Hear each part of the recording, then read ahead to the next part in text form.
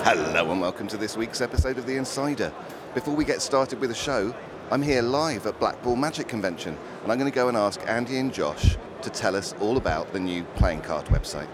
Hello, I'm Andy Gladwin. And I am Joshua J, and we're here to talk about Vanishing Ink playing cards. We wanted to know what would it look like if Vanishing Ink focused entirely on playing cards. So we started a new website, a new brand called VanishingInkPlayingCards.com. And I think the thing that you're going to get most out of this is curation. There are so many junk decks of cards. Bad finishes, ugly feel, bad designs. We have tried to eliminate all of that and present to you our favorite decks and the decks of the highest quality. And this isn't just another website selling the same old decks. We give you new and custom information about every deck we sell. So you want to know if there's custom faces? We include that. Is there a double backer in that deck? How is the box designed and who designed it? That is all included when you check out our website.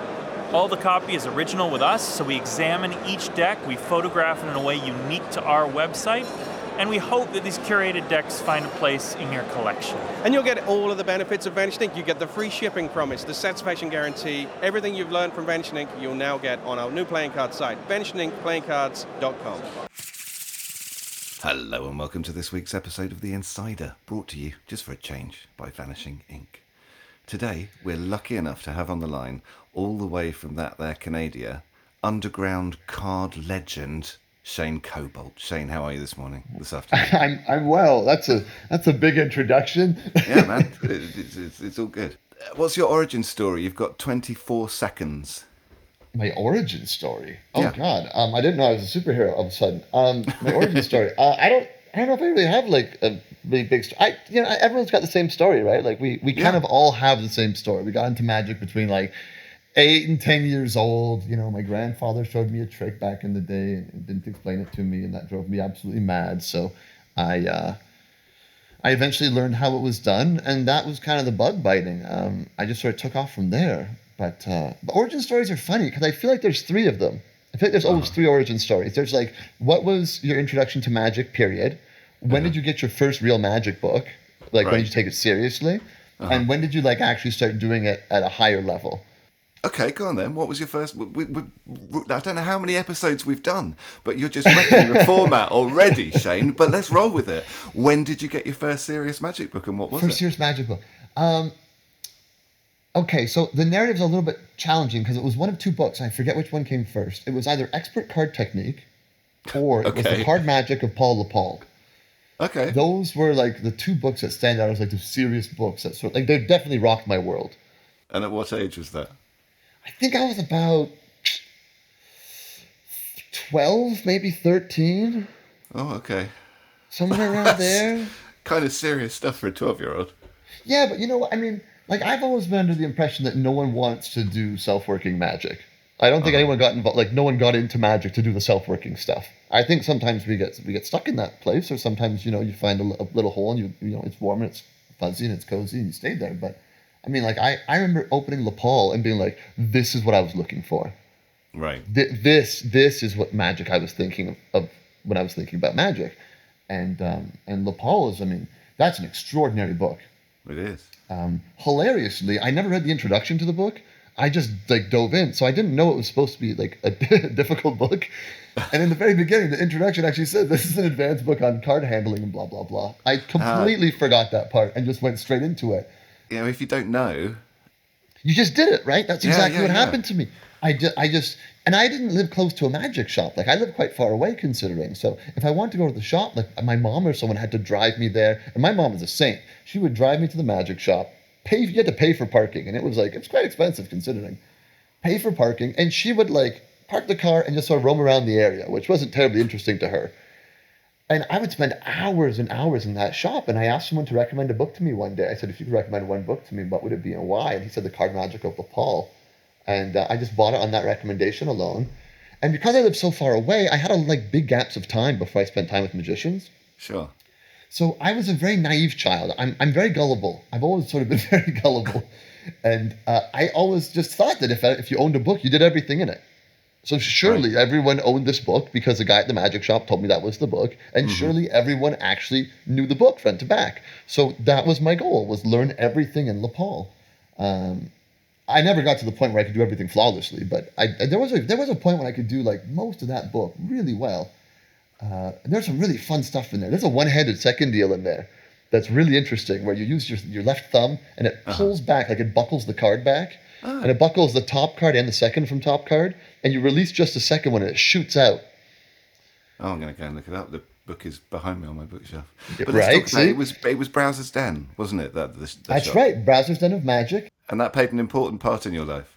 Huge part of my life. Yeah, Browser's Den was like, that was the hangout. That was the place to go to kind of hang out. And I mean, and it's bittersweet, you know, because I love the magic shop. I still love the magic shop. And the proprietor, the owner, Jeff Pinsky, he's a great guy, great shop owner.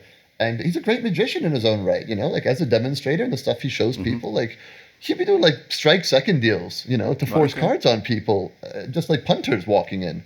You know, like regular people that want to buy, like, you know, I don't know, a Svengali deck or a cheap trick. Sure. And he'd be doing these, like, second deal forces and things. Now, don't get me wrong. Like, I mean, he wasn't doing it in, like, a gambling sort of fashion. There was, like, a pretty good necktie on it. Uh-huh. But, like, to have a magic shop where the magic shop owner does strike second deals. Sure. You're, like, you're in a good spot. But the other thing he did that I think was absolutely brilliant is he always had a really good book selection. Like, he was great at keeping books on the shelves. And he still is. He still has an incredible book selection. And there was this little square card table with this like old worn black velvet cover on it. And there was only 4 chairs. And there was a certain sort of like respect to sitting down at the table. And for years, for ages, I never sat down at the table. It was just like, I didn't think I could. Like you sort of had to not be invited, but it was almost like you had to feel comfortable and welcome enough to sit down. Mm-hmm. But what Jeff Pinsky did so beautifully at Browser's Den, and he still does it today, is he always keeps an open copy of a book. And he had no problem with you like taking a book down and opening it up and reading through it and seeing if it's the kind of thing you wanted to keep. And what I think was brilliant about it was 2 things. One, it's incredible business practice. Mm-hmm. Because as a kid, if I read a book and I thought it was good, I wanted to buy it. Sure. Like you didn't like go and learn, then go home and then like just keep going back and forth to learn the material. I mean, you did that as well. But like you got books that you were like, man, I really wish I had that book. The thing I learned was so good. And that changed everything for me. So he was super kind, and he would let like me and other guys just sit in the shop for hours reading these books without buying them. And when we had enough, you know, pocket money saved up, we'd buy anything and everything we could. And you'll see like quite a number of magicians out of Toronto have a pretty good sort of knowledge base, and I think that's 100% attributable to Browser's Den and to Jeff Pinsky. He has an astounding magic shop. Even to this day, it's one of the best in the world. I do a lot of traveling. I'm always on the lookout. And I'm always very grateful for the magic shop that I've got back home. A lot of your way of doing it is around being slow and soft. Why do you think that's important? Because I don't think anyone wants to see a magician move quickly. I think it's such an easy out for the audience to go, he moved fast, you know, or like, the hand is quicker than the eye. But, you know, I think it's unfortunate that a lot of people don't try the approach of very, very slow and soft, because when you do, you'll actually see people go and react in different ways. I get a lot of silence, which is a very good reaction. I like silence. I want people to be like quiet. It's a nice moment when they don't have the capacity to clap, you know, when they just don't know what to do. When you go slow and smooth, they've got nowhere to run. You know, like if you do a beautiful color change, you just gently wave your hand over the card and it melts into another card. I mean, there's no response to that. When we've got something like a snap change or like a very quick sort of flicker of a thing, it's sort of, I think it's easy for someone to go, oh yeah, but there was a quick thing there. Something happened there. When it's slow and smooth, everything blends into one thing.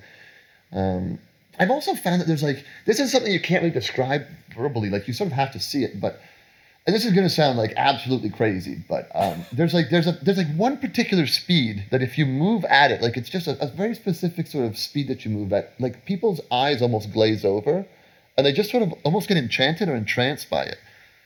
Too slow and it looks awkward, too quickly and it looks suspicious, but I think there's a sweet spot that you can move at that literally just looks magical and it resonates with people. Yeah. I've also found that I know it sounds crazy, but if you have a very slow action at that very particular speed, and then you do a very quick action, and then a very, very slow action to finish it, for some reason the quick action vanishes. I'm trying to think of a good example. Okay, well, we sat down the other day. We had a couple pints. I showed you the turnover pass. Yeah. that's a great example of a move that has a very slow action with a very quick action and a very slow action at the end of it. Yes. And the fast action just sort of melts into both sides of the slow action. You don't see it as a quick move. Yeah. No, that makes sense. You enjoy teaching. What do you think appeals to you about the process? It forces me to truly understand what I'm doing. So it makes me much better at what I do by being able to explain it to somebody else. That was the original intention of it, was like I wanted to understand more, and I was So always it's completely told, selfish. You just wanted to get better yourself. Largely, yeah, absolutely. 100%. Yeah, there is a remarkable selfish intent to it, of course. I want to know how this stuff works, because if I can teach it, I can make it better, right? Okay, yeah. There's some technique where people are like, I just kind of do this, and you don't really know how. Now I've been teaching for a number of years, and I find that I think we have a serious problem with teaching in Magic. Most people just don't know how to do it. It's very difficult for people to comprehend how we teach Magic a lot of the time. And you experienced it. We sat down, we went over something that's sort of very difficult, and I think as a teacher, my job really is to cut down the amount of time it takes for you to reach your goal. That's my real job. Okay. Yeah. And I can do that. I think I'm pretty good at that. I'm quite good at being able to kind of like let you jump ahead many years in your Magic development. Oh yeah, I mean, we worked on that thing for a few minutes, and I felt that I'd progressed more than I had in the last 12 months, just with a few minutes. So. Right. I mean, and to me, I just have a weird understanding, or perhaps a unique perspective on it. I'm going, okay, but this one thing will change this for you, or okay, this is a tell. So if you hold this right like this, like I mentioned too, like you need to hold the side of the deck, the left side of the deck, with your left thumb very firmly, and that will get rid of the tell of the left thumb like curling in or crucking as the deck gets taken by the right hand. Sure. And it's little things like that, just collecting moments and finding out where people's obstacles are.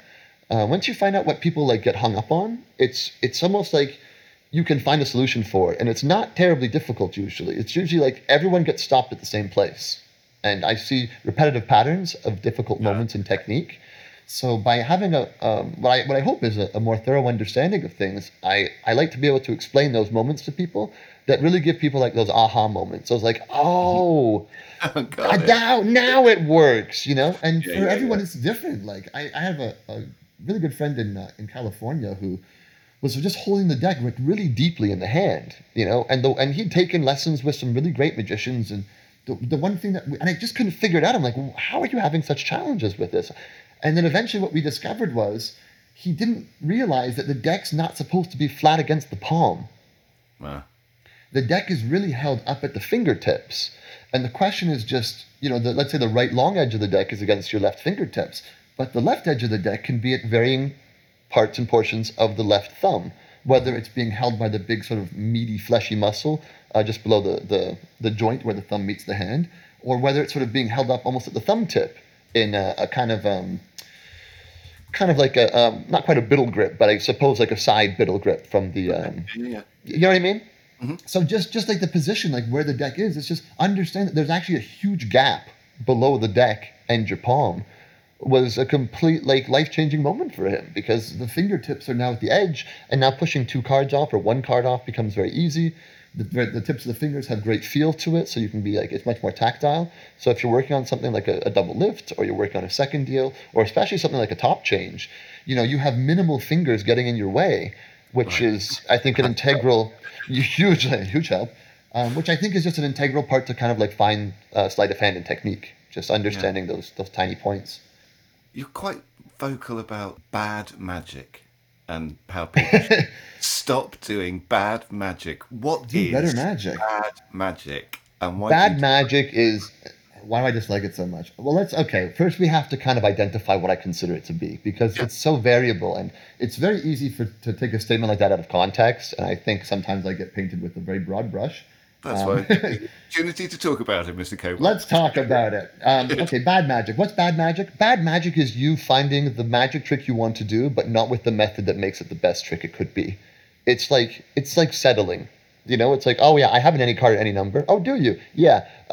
So just look at any card, and it's like a forcing deck, and you're like, no, you've missed the point. Mm-hmm. It's like when the technique doesn't match the effect. or the method doesn't match the effect properly.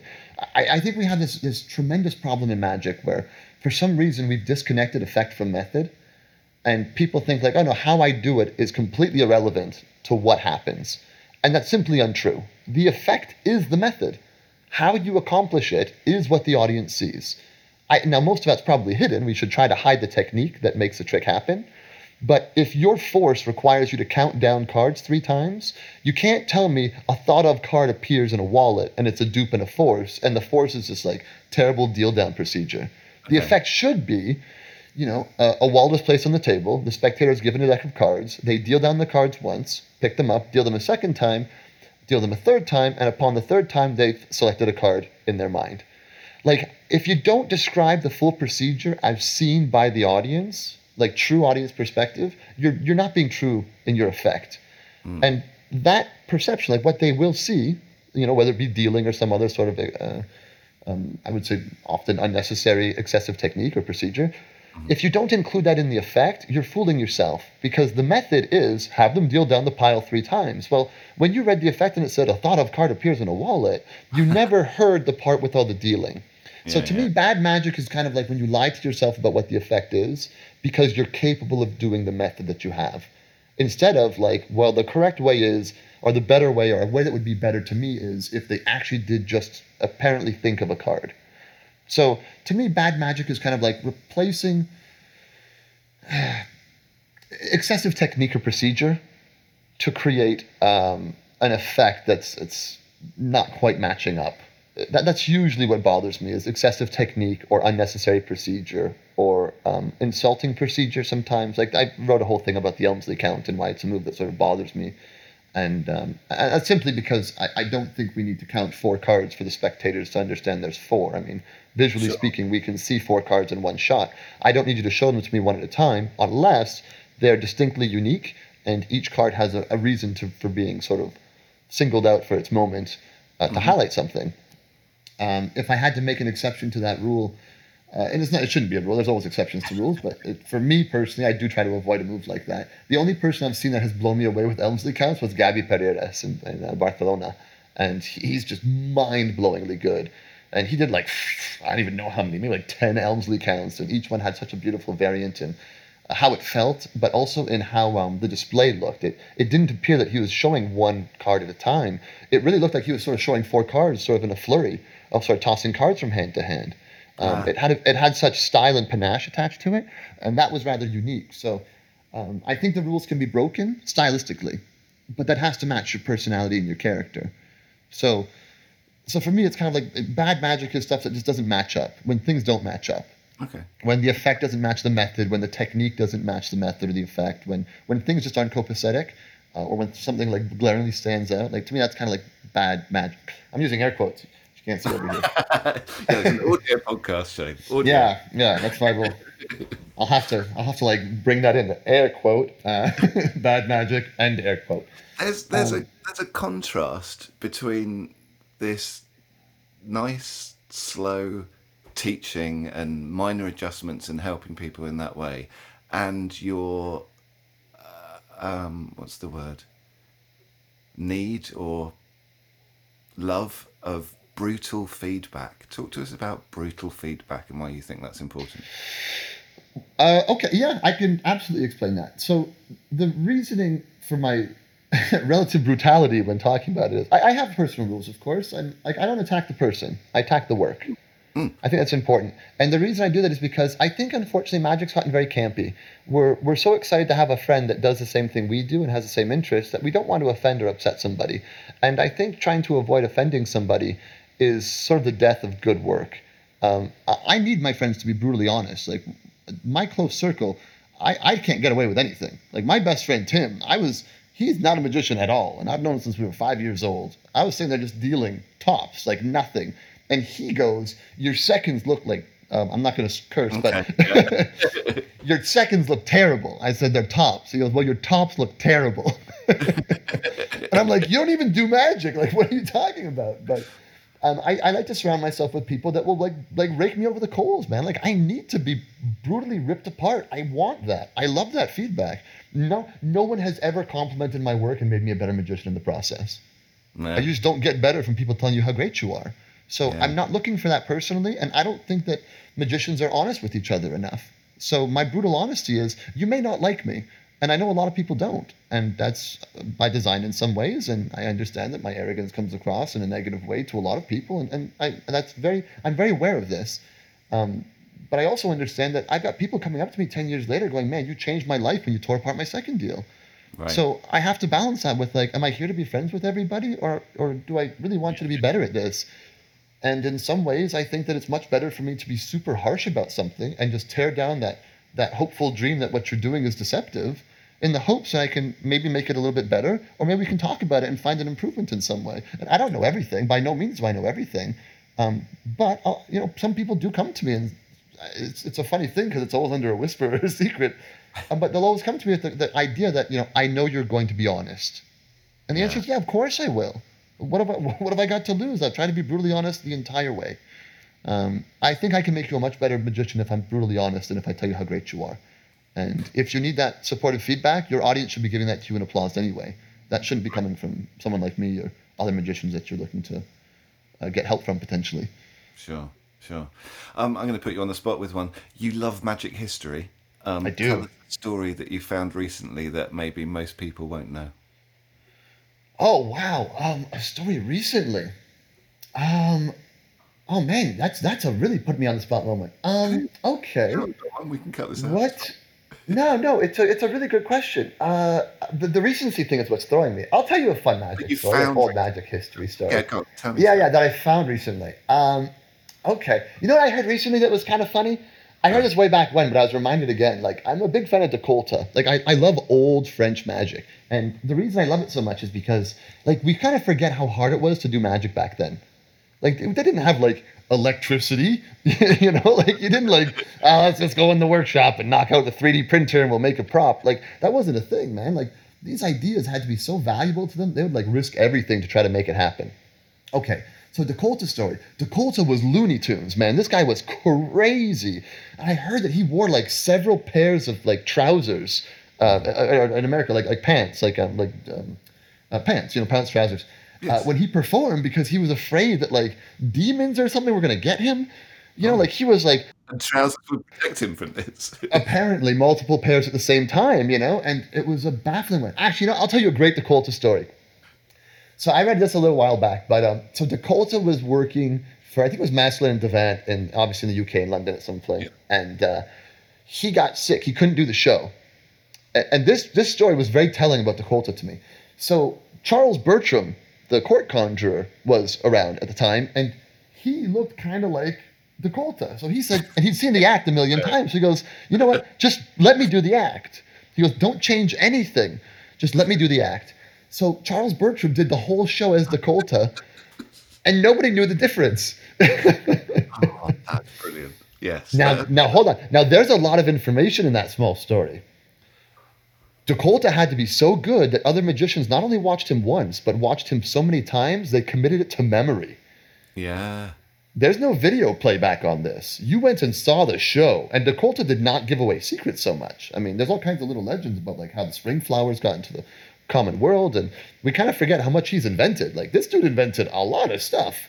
A lot of silk magic was more or less invented by him. I mean, we've got the vanishing birdcage was invented by him, the multiplying billiard balls by him, spring flowers was invented by him. Not so much a classic, but the expanding die was Decolta. Like, this dude was knocking stuff out like crazy. Bertram had worked out how everything was working and could do it. I think they were friendly. I assume they were friendly. I haven't read that so much, like if they had the connection like that. But like, I presume he used the props Decolta used, because otherwise, like, that'd be a hell of a show if you had to like, what else are you gonna do? Do you know what Decolta did? I don't know if he invented this, but he certainly pioneered a particular way of doing it. The card fountain. I think Decolta invented the card fountain. Yeah, isn't that wild? Like, the changing cards, a trick of his is brilliant. The silken soup plates is a mind-blowing trick. I'm not sure if he invented it, but he did it really well. The vanishing birdcage is probably my favorite example of like magic that got really ruined throughout the years. And one of them, because Decolta's was great. Apparently he had this birdcage on stage, and he had a bird in it. And he picked up the bird and took it out, and the bird vanished at his fingertips. It didn't get hurt or harmed in the way, in the method or anything. And then after that, he had a birdcage he didn't need because he didn't have a bird anymore. So he gave that a toss in the air, and the birdcage vanished too. That was the trick. So there's a motivation for vanishing the cage because he doesn't need it anymore. Exactly. And it was like an actual hanging cage, like it was a thing that was there. It wasn't like I come out holding a small square and make it disappear, which is what it's sort of become. In contrast to the history, what excites you about magic today? Oh, that's a great question. Magic today is interesting in that I'm really fascinated by this concept of real magic and the idea of letting people experience something that's more than just a laugh. I feel like magic's become not a clown's game, but like we're aiming for reactions that I think make us feel good. And I'm really interested in magic that makes the audience feel different things. So right now, I'm really interested in seeing like where people are taking their magic and what kind of emotions and reactions they're trying to get. Where I think the 90s was a very Copperfield era, a lot of flowing shirts and dramatic poses on stage. And we kind of moved into the close-up era of like kind of the early 2000s, 2010-ish, where close-up really sort of boomed and the internet picked up. And I think from then to now, we're kind of seeing people exploit, for better or worse, I'd say mostly for worse, the idea of television magic and what you can pull off and get away with on TV. I'm really uninterested in the whole black art concept and what people are doing with that today. And I'm not terribly interested in the current idea that improbable magic is the same as impossible magic. I think that people are too hung up on improbabilities at the moment. And I'd love to see when people start moving to impossibilities. But yeah, I'm really interested right now in seeing how people design their magic with audience emotion in mind and with an audience reaction in mind. Like, I like people to gasp sometimes, and sometimes the magic I'm designing, I specifically have like an idea of how I want the audience to react, and very rarely am I ever trying to get like a standing ovation. That's not usually my prerogative. I'm usually trying to get some sort of like silence. I want silence at certain points, and I'm a big fan of crying. Funny enough, that sounds terrible. It sounds really so bad. It sounds horrific, doesn't it? But I'm really interested in like, can I do magic that's I did this once in Sweden. I just did the Tonnersword cigarette paper. And the gentleman who booked this sort of little magic festival was in tears. And he came back and he was just like, it was so beautiful, it brought him to tears. And that has always stuck with me. And it's sort of, it doesn't repeat itself, terribly often, but it's repeated itself enough now that I can realize it's not a coincidence. And I'm really trying to chase that. Like, how can I elevate what I do to a point of either extraordinary beauty or through, remarkable deception or just simple, elegant, beautiful magic that brings people to experience things that they did not expect to experience from a magic trick. Fair. And it will make a hell of a strapline for your website. Shane Cobalt, he'll make you cry. We have to end, and we always end with the same 4 quick-fire questions. Are you... Okay, hit me. Favourite pizza topping? Bacon. Favourite movie? And you're only allowed one. Only one. Favourite movie? Probably Who Framed Roger Rabbit. Favorite person or people that make music? Oh, person or people that make music. Oh, wow. Ludovico Einaudi. And finally, who would you rather fight? 1 massive Josh or 100 tiny Andys? I would rather fight 100 tiny Andys. I think height's on my side on that one. Shane, if people want to keep up with your world-travelling antics, what's the best place for them to follow you on their social media? If they want to follow me, let me preface this by saying that I'm a terrible social media person, and if you're looking for magic content, I'm a horrible person to follow. That's how you kill a plug. But if you do want to keep track of where I'm at and what I'm sort of doing, I often post stuff either on Facebook, just my Facebook page. It's just Shane Cobalt. You can find me. There's a fan page and there's my personal page.